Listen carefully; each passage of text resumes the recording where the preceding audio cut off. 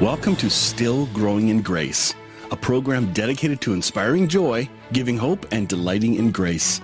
I'm Mike Zenker, and I'll be sharing with you a message of hope that will expand your understanding of God's love and amazing grace. God already deeply loves you, totally accepts you, and really, really likes you. Growing in Grace Ministries Canada and Hope Fellowship, your community church, invite you to enjoy today's program as we dig deeper into what it means to be still growing in grace. Good morning, everyone. Welcome to Still Growing in Grace. I hope you're having a wonderful early morning today on this Wednesday. I am looking forward to this conversation. The topic today is called, Does God Have Favorites? Does God protect and bless some and not others? Some may say, well, that's ridiculous. And then others will say, well, of course he does. There's a lot in Scripture that could be pulled out that says God does take care of favorites and that he does bless certain people if you behave, or his special people, the Israelites, and such and such. Like, you'll be able to build a case for all of it. But is it consistent with who Jesus is? That's a big question. So let's dig into this really good conversation with Richard Murray and Bill Thrasher as we dig into this topic. And I think you'll really enjoy this one. This was let's just say it'll resonate with many of you. And if topic surprises you and you're thinking, well, of course he does, then you may have your eyes open a little bit in this one. And it's done gently. So I hope you'll enjoy this. Here we go. All right. Welcome, everybody, to Still Growing in Grace. We got Bill Thrasher and Richard Murray here with me, and we're going to have a conversation about something that's kind of come up for me in this past week. I've had some friends go through some pretty tough stuff, and they were sitting at a table with somebody else who was just talking about how God had blessed them and protected them from something.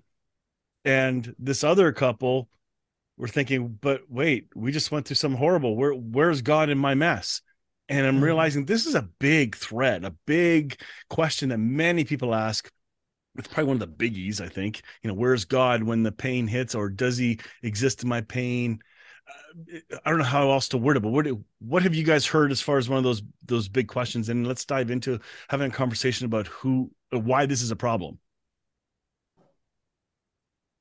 Yeah, I mean, I guess we were just dead air for a second there. Yeah, sorry, that's fine.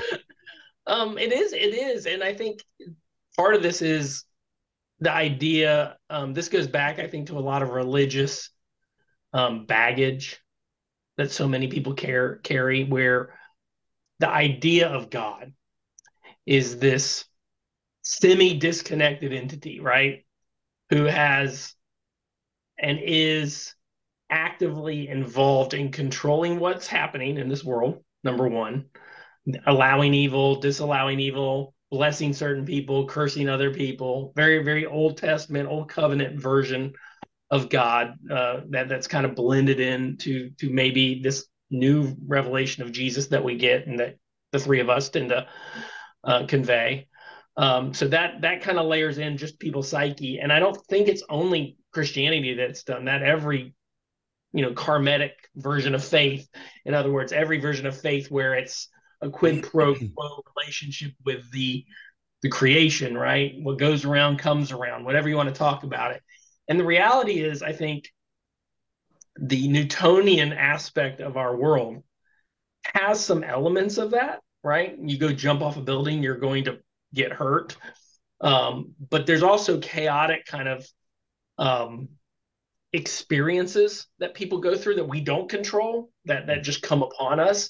And our instinct, our natural inclination, without kind of a changing of our understanding of God, is to blame something metaphysical, right? To cast blame or cast dispersions upon what, and ask that big giant question, why? Why did this happen to me and not to them? Or why is that happening to them and not to me? And I think it's the whole question is flawed from its premise. I was going to say, I wonder if it's the wrong question. And we don't know it. But we all do it. We all, even me, and I imagine you too, we're so inclined by our flesh to fall back into that. Even when we know Christ, I think that's the beauty of I'm going to take a little slight weird tangent, the Lord's Supper, the idea of the Lord's Supper to remind us on the word right? To be reminded constantly that that's not how God operates. God Mm. is co-suffering with us. God is, self-giving love and chooses to not force his initiatives upon this world and kind of gives grace instead of forcing things through this karmatic legalistic paradigm. So the question in of itself is flawed. And it's so hard for us, though, in the middle of suffering, not to start to ask it again. I think Job, the whole book of Job, that's like the exploration of that whole book, right? So, at least that's my initial just the to your thing. Well, that's good. I let's look at our bodies, for instance. Our bodies are full of all sorts of healing properties Mm. that self heal, self correct us, and yet our bodies are slow to heal or even don't heal certain areas that we may have problems with, and yet it rushes to other areas, and we get healed of something normally and of affliction normally. I think that's a good metaphor to see here that God is, Jesus goes back to Nazareth, all right, in Mark chapter 6. And he goes back there to do mighty works. He goes back there to show them the mighty works of God. And yet he is stunned in unbelief. He marvels at their unbelief because of their unbelief. No particular persons, but their unbelief. There was a scorched sky in that situation that he could not do the works that he wanted to do there, the works that he was willing to do there, the works that he was available to do there. But it did say, except that he healed a few sick people. That was but that was all the light that could get into that situation. Now the question is, well, why? Why? I mean, is it what does their corporate unbelief mean? Is that intentional unbelief? Is it ignorant unbelief? Is it hardness of heart? What exactly it is? We don't know. Okay, but I know enough about the Lord that if he can work in a situation, he will work in a situation. And if he can't work in a situation, he'll work in it on the level that he can work on it, and to the degree that he can work on it, and to the degree that there may be radio stations there of faith through other believers and some critical mass hit. These are things we don't know about on the metaphysical realm. We don't know all the pond ripples that come in and keep up, let a certain destruction happen and yet let another one be averted. If we were fully hitting on all cylinders as the body of Christ, we would be conduits for his salvation to go. And I think that's sort of what it's supposed to be, is us being the conduits of faith. I'll never forget that picture in the Matrix. If you remember in the Matrix, they're there and there's a scorched sky. No one can see the sun. And then Neo, in that first episode toward the end, they fly up past the scorched sky and they see the sun for the first time in their lives. But there are certain holes that can be punched through this scorched sky and God's glory can be revealed. We are one factor, but we aren't the only factor. So our faith needs to be that we only have a rough understanding of this, but let's bring our A game. Let's bring our A game of willingness. Let's be there. Let's hear. Let's jointly hear. If one time Jesus said, a man sows and another man reaps. All right. What we don't want to do is get someone saying, well, because are you saying I didn't have enough faith and that's why God didn't help me in my situation? No, individual faith is not given as the reason, in that Nazareth thing. It was corporate faith. It was the sphere of influence that was in that particular area at the time that was blocking it. So I think, I think that we need to have a view that we're still in a scorched sky, even though the victory is won, even though God's will is done in heaven. What we're trying to do as the body of Christ is punch holes in the scorched sky and let that victory come down to earth as it is in heaven. Every time we pray, maybe we open up a portal, of the scorched sky just a little bit more toward a particular situation.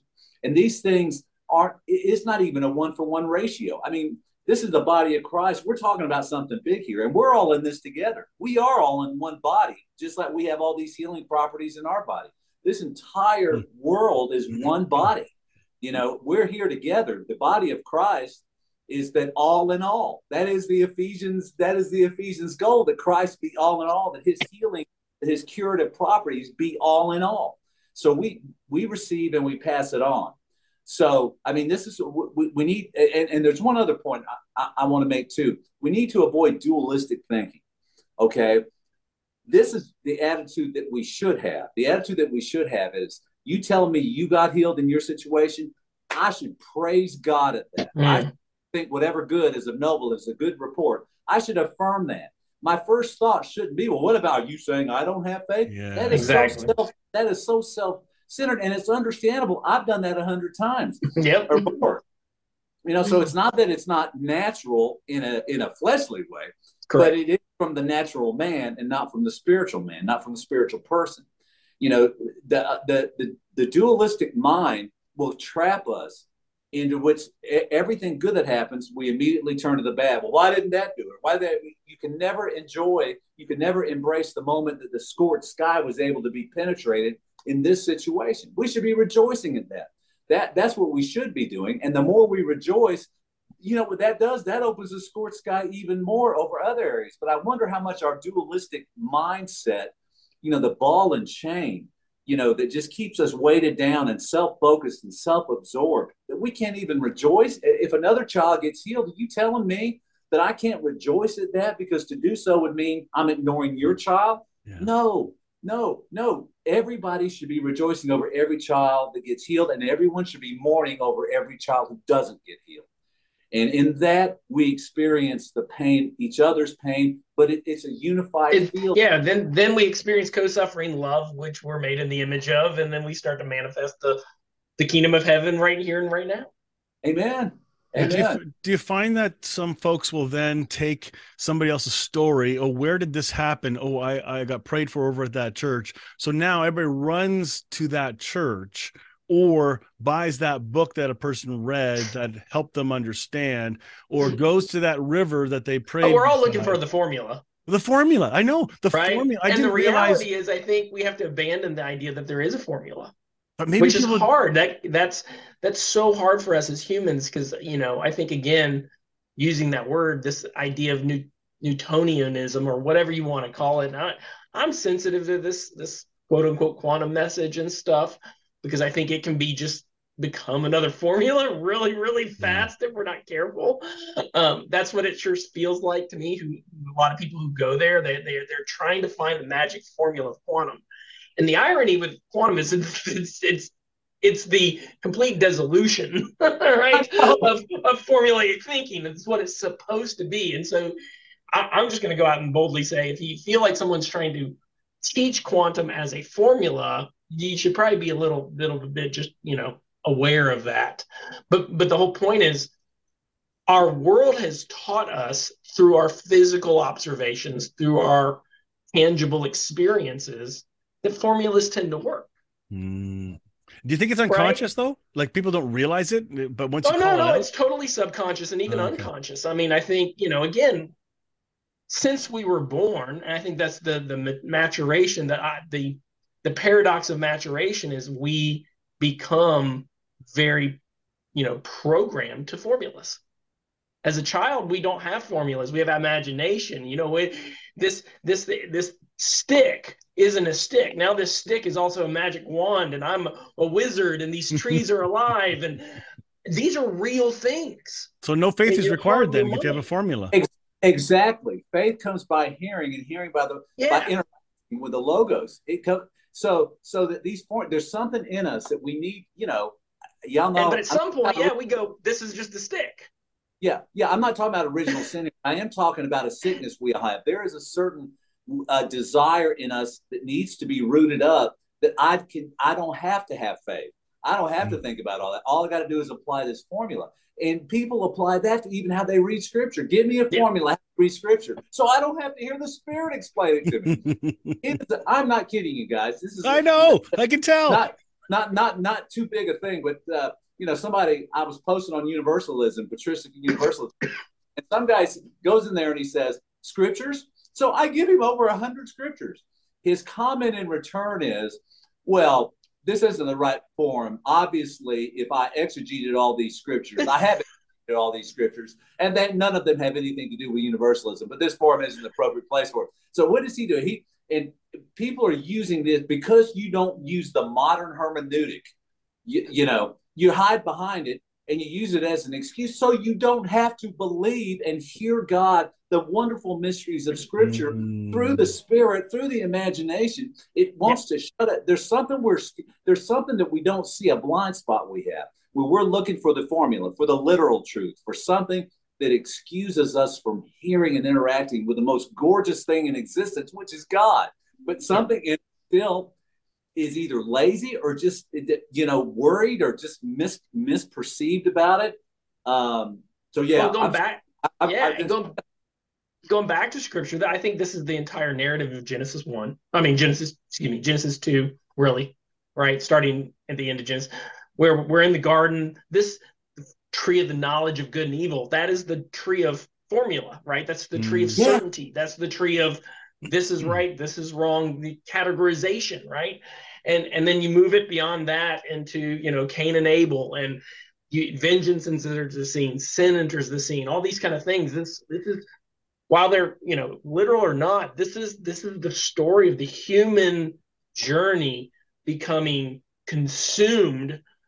And believing God, this idea out there, needs this sacrificial response from us in order to bless us or curse us, right? That's the whole story of Cain and Abel. And not to go back, but intentionally, but I think even the book of Job, if we're looking at the history of Scripture, very well may be the oldest story in the Bible.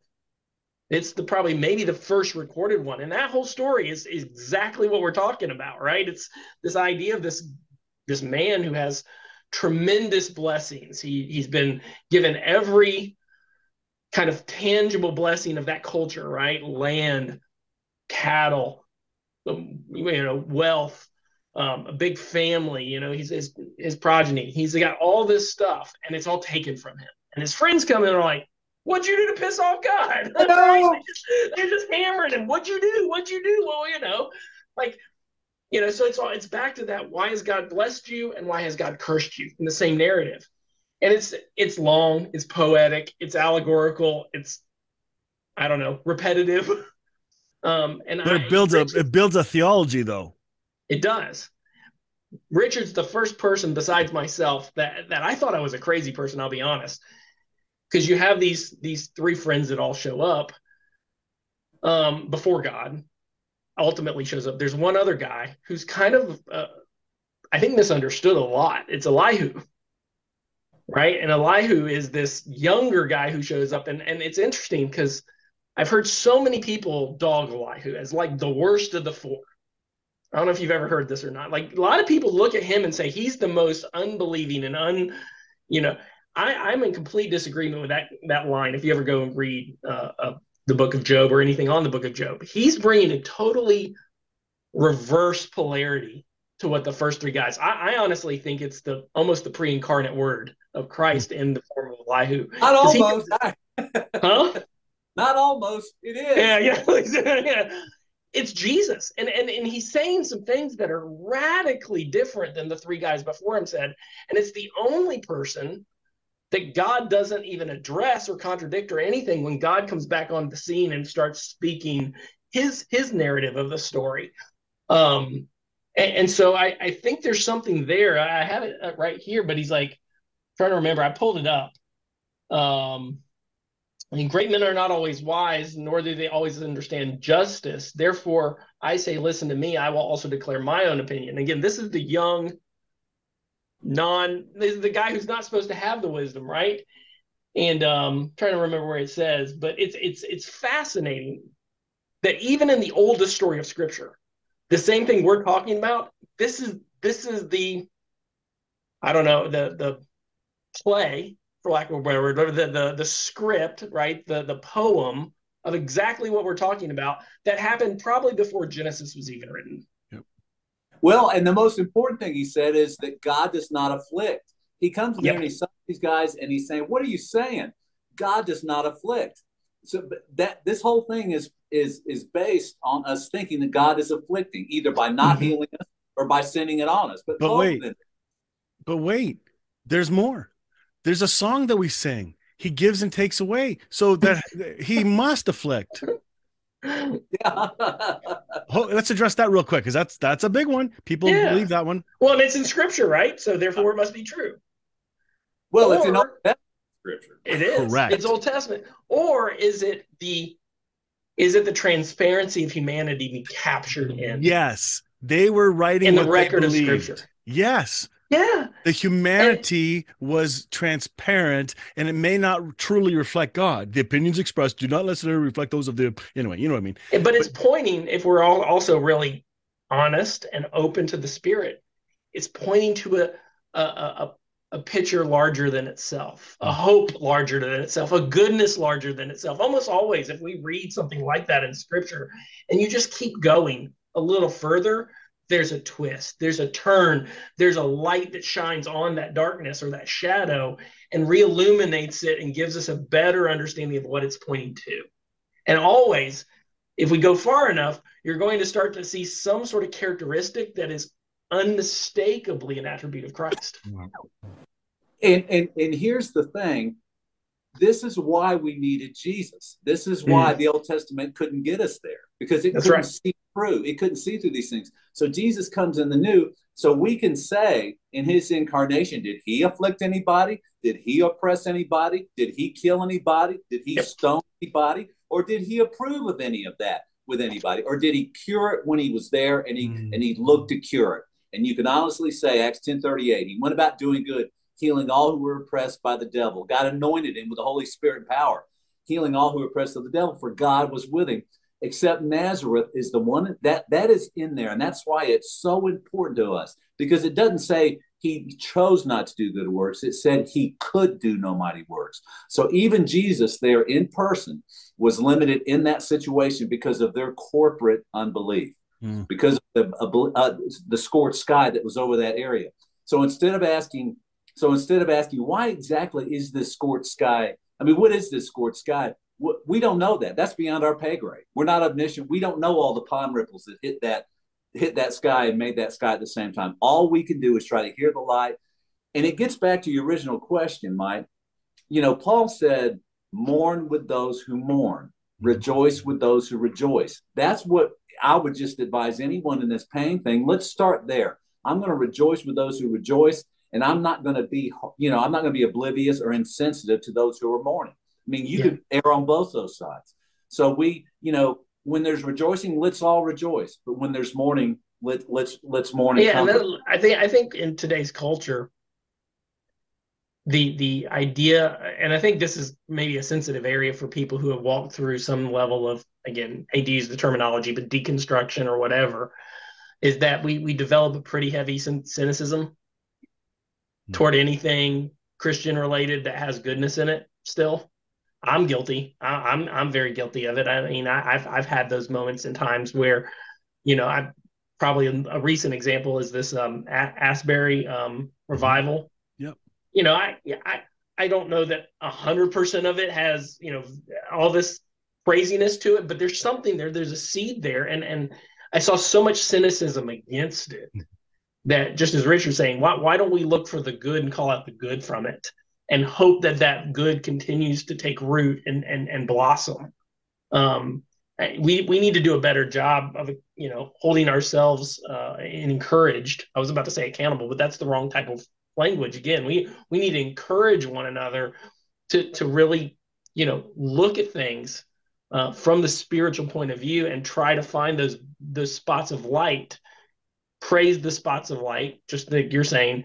And then when there's shadow, um, we don't need to focus on the shadow. We need to be aware of the shadow. We need to understand that we can co-suffer in the shadow, but we Yes. also should look to blame the shadow on the light, Mm.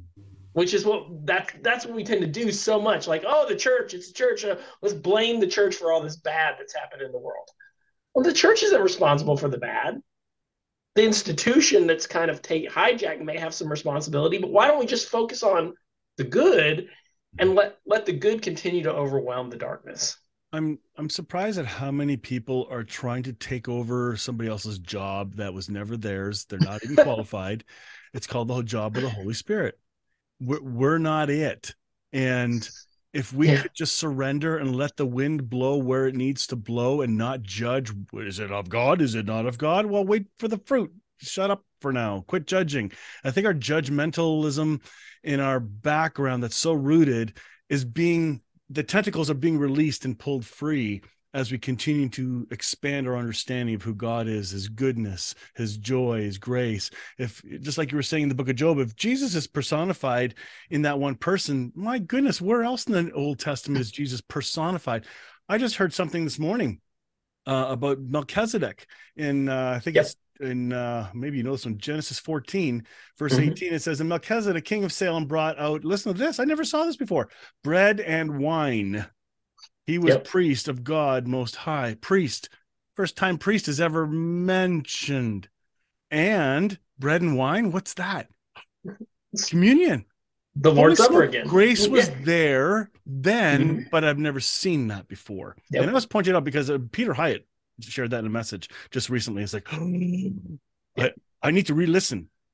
There's grace there. There's not judgment. And even in that judgment, grace is there. And maybe we just got to get so flooded with it. And that's that reminding. Yeah. Yeah. That's the point. Like he said, when you take this, remember me. Yeah. And I think that's the part that we also as people just tend to like get a little scared about, that it's normal to dismember at points in time in our life. It's okay. We give grace for ourselves, in other words, right? We need to have grace for ourselves that, hey, I've kind of gone back into this judgmentalism. I've kind of fallen back into relying on formulas. I've kind of gone back into karma. Nope.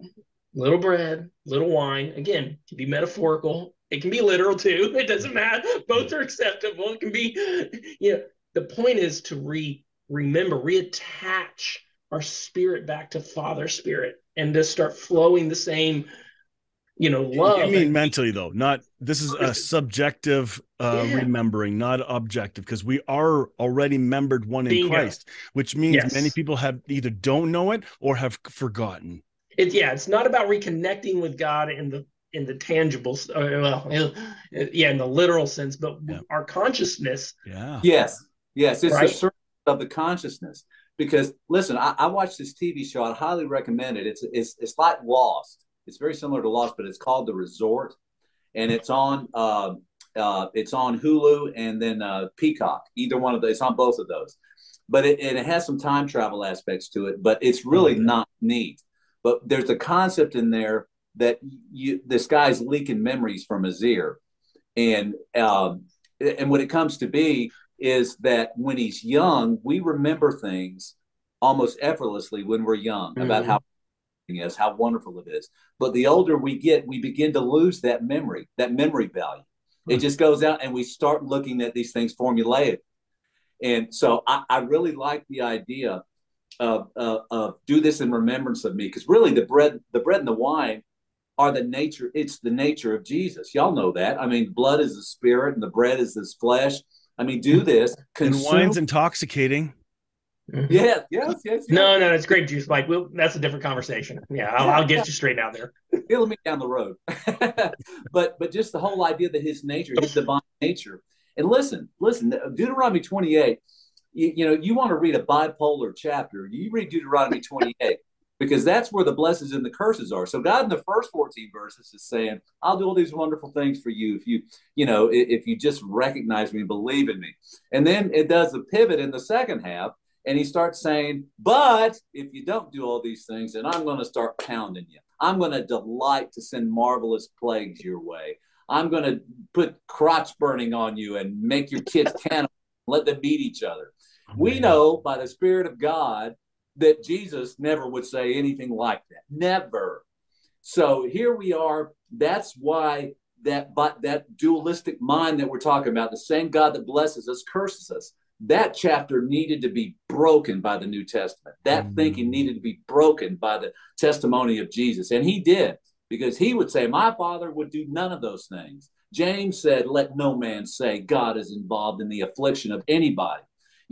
John said, God is light, in him is no darkness at all. That's the whole point of the gospel, is to remove, I like the way you said it, Bill, that blaming the shadow, the Of the flame of the light. light.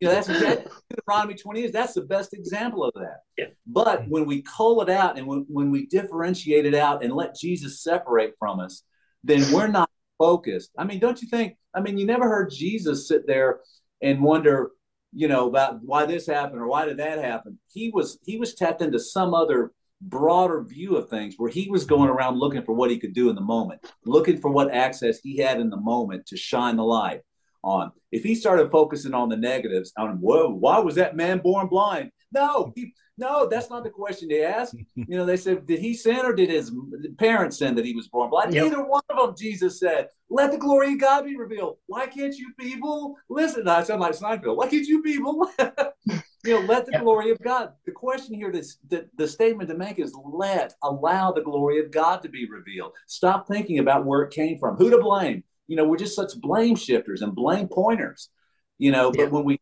eliminate that mentality, all that's left is what you were saying, Bill, about the good. And to kind of put a maybe an exclamation point, because I know we're getting close to the end. I think this all concludes in the apex moment of God's coronation in Christ on the cross. You were talking about the scorched earth over Nazareth. I mean, there's a reason the metaphor or the literal, whatever you want to say, the sky became dark in the cross, right? The entire human mentality of knowledge of good and evil coalesces in this moment upon Christ, not God, us. We darken the sky above his death, right? We're the one putting our desires for vengeance and for retaliation and karma onto the Son of God. And what does he do? He absorbs it. And he does two things. He absorbs it. He draws all human judgment into himself. All means all. Number one. Actually, I guess technically I'm gonna go three things. Number two, he emotes with us. And he quotes Psalms 22, and he says, my God, why have you abandoned me? He takes on this mind of separated Adam, not because he's reinforcing the words of David in that first verse. He's looking at the entirety of that passage, and that's probably a different discussion for another day. But you get to verse 24, and then it says in Psalms 22, I think verse 24, for he has not turned his back on it, and he has not despised the afflicted one, but he heard his cry for help. So Jesus is saying, I get what Adam felt. And in Adam, all of you feel. I relate. I am related to this. And yet I'm going to maintain the faith of not falling into that trap. And it is finished. And in that finishing, he forgives the corporate mind of humanity for causing this darkness to fall upon him. But nobody had asked for it yet. Yeah, exactly. And so Jesus is personifying he's co-suffering with us, and in the same moment revealing the idea that we can live above this mess, right? And we can remind ourselves that there is forgiveness for those who are unforgivable. Amen. I just posted a passage the other day where God says, I shall have mercy on no mercy. Mm. I think I saw that one. The people who are not my God, I will be their God, and they will say, you are my God. It's like no matter what they are, no matter how hard they are, they're mine, they're his. This is why the body of Christ is so exciting to me, y'all, because this isn't just Christians. This isn't just, hermeneutical guys that are in the body of Christ. This is the whole world. This is why patristic universalism is true, because it's a call to humanity. It's a call to second Adamic humanity. It's all of us. And the reason why things happen is because we're all connected. And there's pond ripples all over the place between people that crash on certain people at certain times. That's unknowable to know why. But at the same time, I think one thing we do need to be careful with, and I know we're getting tight here, but the one thing we do need to be careful with is groupthink. That we can be part of a groupthink that can actually inhibit the Spirit of God from working in the situation. It's not just our individual thoughts. In fact, I don't even think it's primarily our individual thoughts. I think it's groupthink that we buy into, which is why it's important to deconstruct away from groupthinks that keep us low functioning, and we recapture some individuality in it, but then we enter. But that analogy becomes, there's a difference between groupthink, and these are semantical words, and union, right? We want to be in union with Father, Spirit, and Son, and we can be in union with another human being. So where are we drawing our energy from? Is it from union with Christ or union from the pack? Yes. Bingo. Yes. Well, and that fizzles. That from the pack, it wears off. And it always changes. That's that whole mimetic thing. Well, I got a follow-up question. This is our last one ish. We still got a few more minutes. But folks, as you were sharing stories of this could mean the Old Testament. Jesus said that he didn't call out or affirm the violence and the genocide, so to speak, in the Old Testament. Somebody's going to say, yeah, but what about? And now they're reading the second half of those rules, but I will smite you. And if you do this, and all those curses. So the buts, what would you say to somebody who has the authentic buts? Could it be preconditioned? I got to have all the right answers. Just like your post, Richard, I want to give a shout out to your post you did 3 hours ago on they never exegeted a passage, analyzing all this over analyzing could be half the problem in how we approach these subjects. I just want to, what do you say to the butters? Yeah, I think that it's someone asking that thread. Are you saying that we shouldn't look at the context, of any passage? And I'm saying you can, and that can show you some things, but it's not going to show you all the other ways to read Scripture. There's ways to read Scripture that are context free. And if we were honest, the New Testament, when they quoted the Old Testament, when the New Testament writers quoted the Old Testament writers, they did not pull the context into it. They took it out of context and jammed it into Christ. They reformed it into Christ. Plato. The Old Testament was Plato then, that they meant to glorify Christ, some angle of Christ, some angle into Christ, some angle from Christ. I posted something just a few minutes ago. I'd written it a while back, but it had to do with entering the text. That might be something good, to give a couple of examples sometime in the future about this particular one was about the forgiving servant. Does God torture unforgiving servants? Like the parable might seem to say. But then when we enter the text as an open text, because we're hearing Jesus today, here and now, where do we challenge this parable? Just because Jesus put facts in there, because there are certain versions of it where there's no violence at all in one gospel, and then in another there is. But the point is, what's our responsibility? We enter into this with our conscience and with the Spirit of Christ in us. What do we challenge here? What do we accept? What do we affirm? But it requires penetrating the text instead of applying a stinking formula to it. That's right. So it's the nature of God. It's the bread and wine in us. It's the bread and wine. It's the cross, right? We take the cross and we even take the words of Jesus and we twist them into that shape of the cross, right? And you can see the wry smile on Jesus with this hyperbolic parable that may seem to affirm these like blessings and curses, and realize that Jesus is saying something so crazy to these people that he's basically vanquishing it in his narrative. But you can't do that unless you take it from the position of his most perfect unveiling on the cross first. Yes. And it's, I completely got to hold a loose grip with it. And we have to allow Holy Spirit to shine the light on it. Final question to those that are authentically asking, where's my blessing? Maybe I know now I have that wrong mindset that is ego minded rather than union minded. How would you speak to that person that's kind of hurting right now and wishing, wanting that blessing, and really they have? I think this may be hard to hear, and I want to be sensitive to it because I don't want this to come across insensitive. But Jesus showed us that blessing is not necessarily how we have understood it from this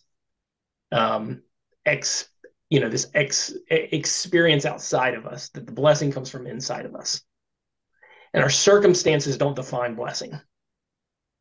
And it's, it's the joy set before him, he endured the cross. Yeah. And everybody who looked at Jesus said that was a cursed man. And yet inside, he knew that he was getting the greatest blessing that's ever been given by anybody in the cosmic creation, because he became unioned and is the source of all creation, right, on the cross. So I think the second we start to externalize our blessing, we're already trying to formulate it, formalize it. Pavlov's dog.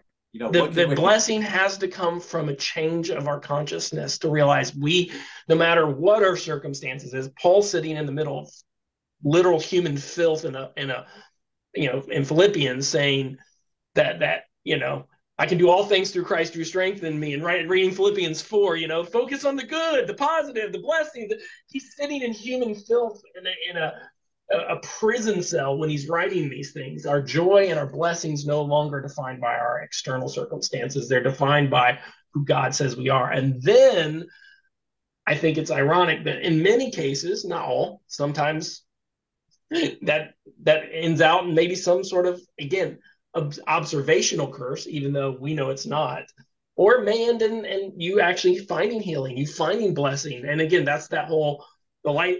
It's not our defining what the blessing is, what the curse is. That's the unknown. That's the area of faith we just have to take and trust that is good, and it's going to work all those things together for good.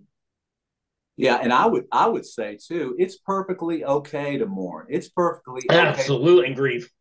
And we're here and try to comfort that person, and maybe us be sensitive. If there is a healing that takes place, don't automatically share it with somebody who's just gone through a disaster. Be sensitive to that. The Spirit might want you to share it. The Spirit might not want you to share it.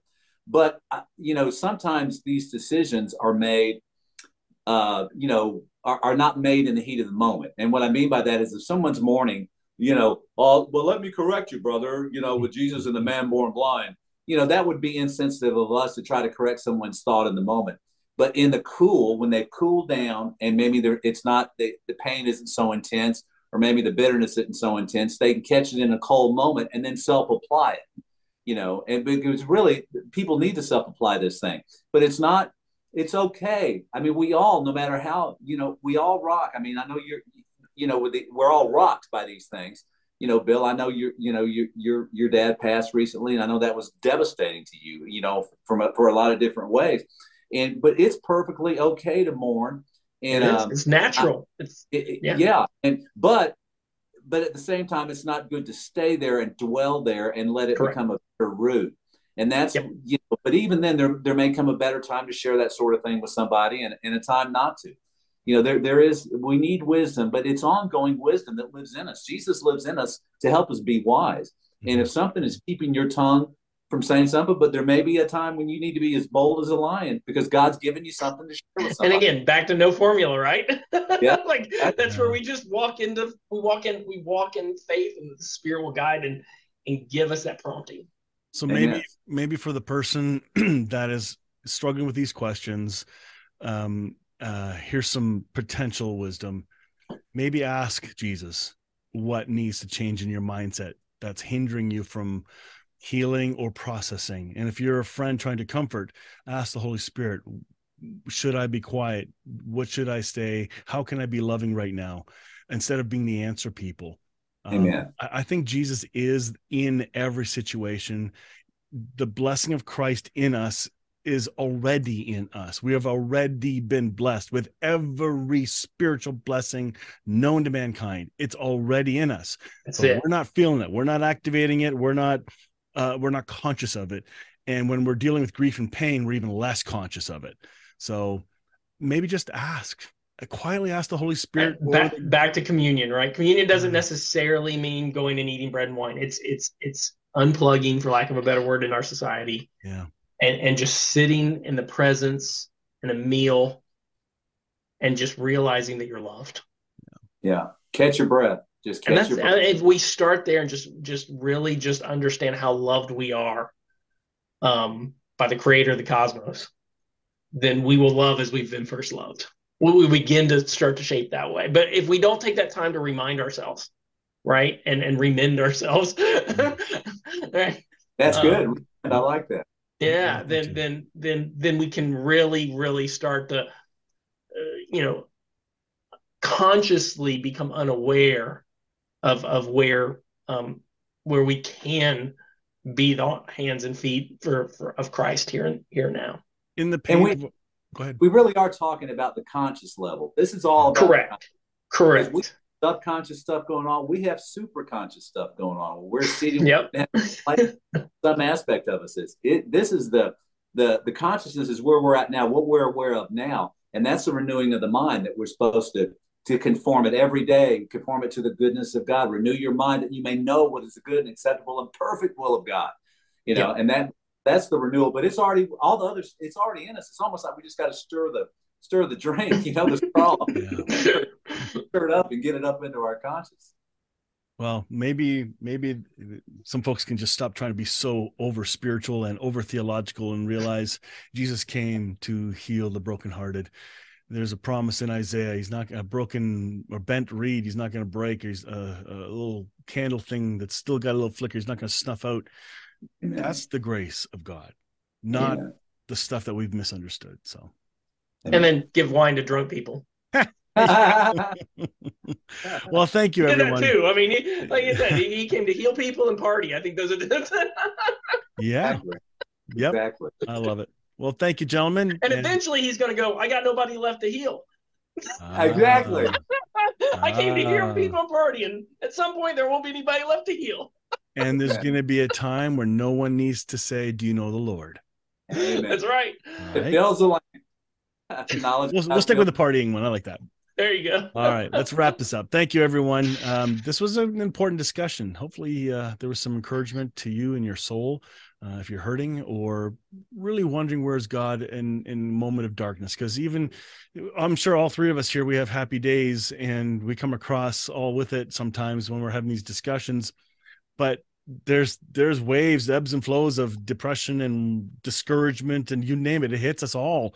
And so just being real, be honest. And I love these two guys because they are transparent and honest, and it's a pleasure working with you guys. Thanks, guys. All right. I hope that was an encouraging conversation for everyone. Thanks for those that were chiming in and with comments. I tell you, it's a big topic. Maybe that's why the book The Shack kind of hit home for so many people, because it addresses the question of where is God in our pain? What about the judgments of God? Phenomenal parable story. It is a really, really good book if you haven't read it yet. Anyway, I hope you enjoyed that. Share it with somebody. Rewatch it if you need to. It was really good for me to listen live with you because we recorded this last Friday, and I never go back and re-listen. I listened to it for the first time with you on these Wednesday morning times together. So if you have a topic that you would like kind of maybe addressed, let us know. Send me a private message, and I'll chat with the guys or find a different teacher, speaker, individual that maybe has a more passionate perspective on a given topic. I hope to expand that some more the rest of this year. But this is really good. So thanks, Richard and Bill. Looking forward to the next one. All right, that's all I've got for today. I hope you have a fantastic day, and we'll catch you next Wednesday morning. If you're around Sunday mornings, you're welcome to join in again. Same channel. We go live on Sunday mornings. It's a different style. There's a church family meeting together, and we just stream it out to the rest of you that would like to look in and take in what's happening with this little small church, and hopefully you find grace in that too. So until then, we're all still growing in grace, because after all, no one's really arrived, and nor will we. So we'll catch you next time. Bye-bye. Join me next time on Still Growing in Grace for more good news. Enjoy previous episodes by downloading our podcast at growingingrace.ca. You can also visit hopefellowshipycc.com to find our service times and location. If this show has been an encouragement to you, please consider making a donation today at growingingrace.ca and help us keep spreading this good news. Thank you again for tuning in to Still Growing in Grace.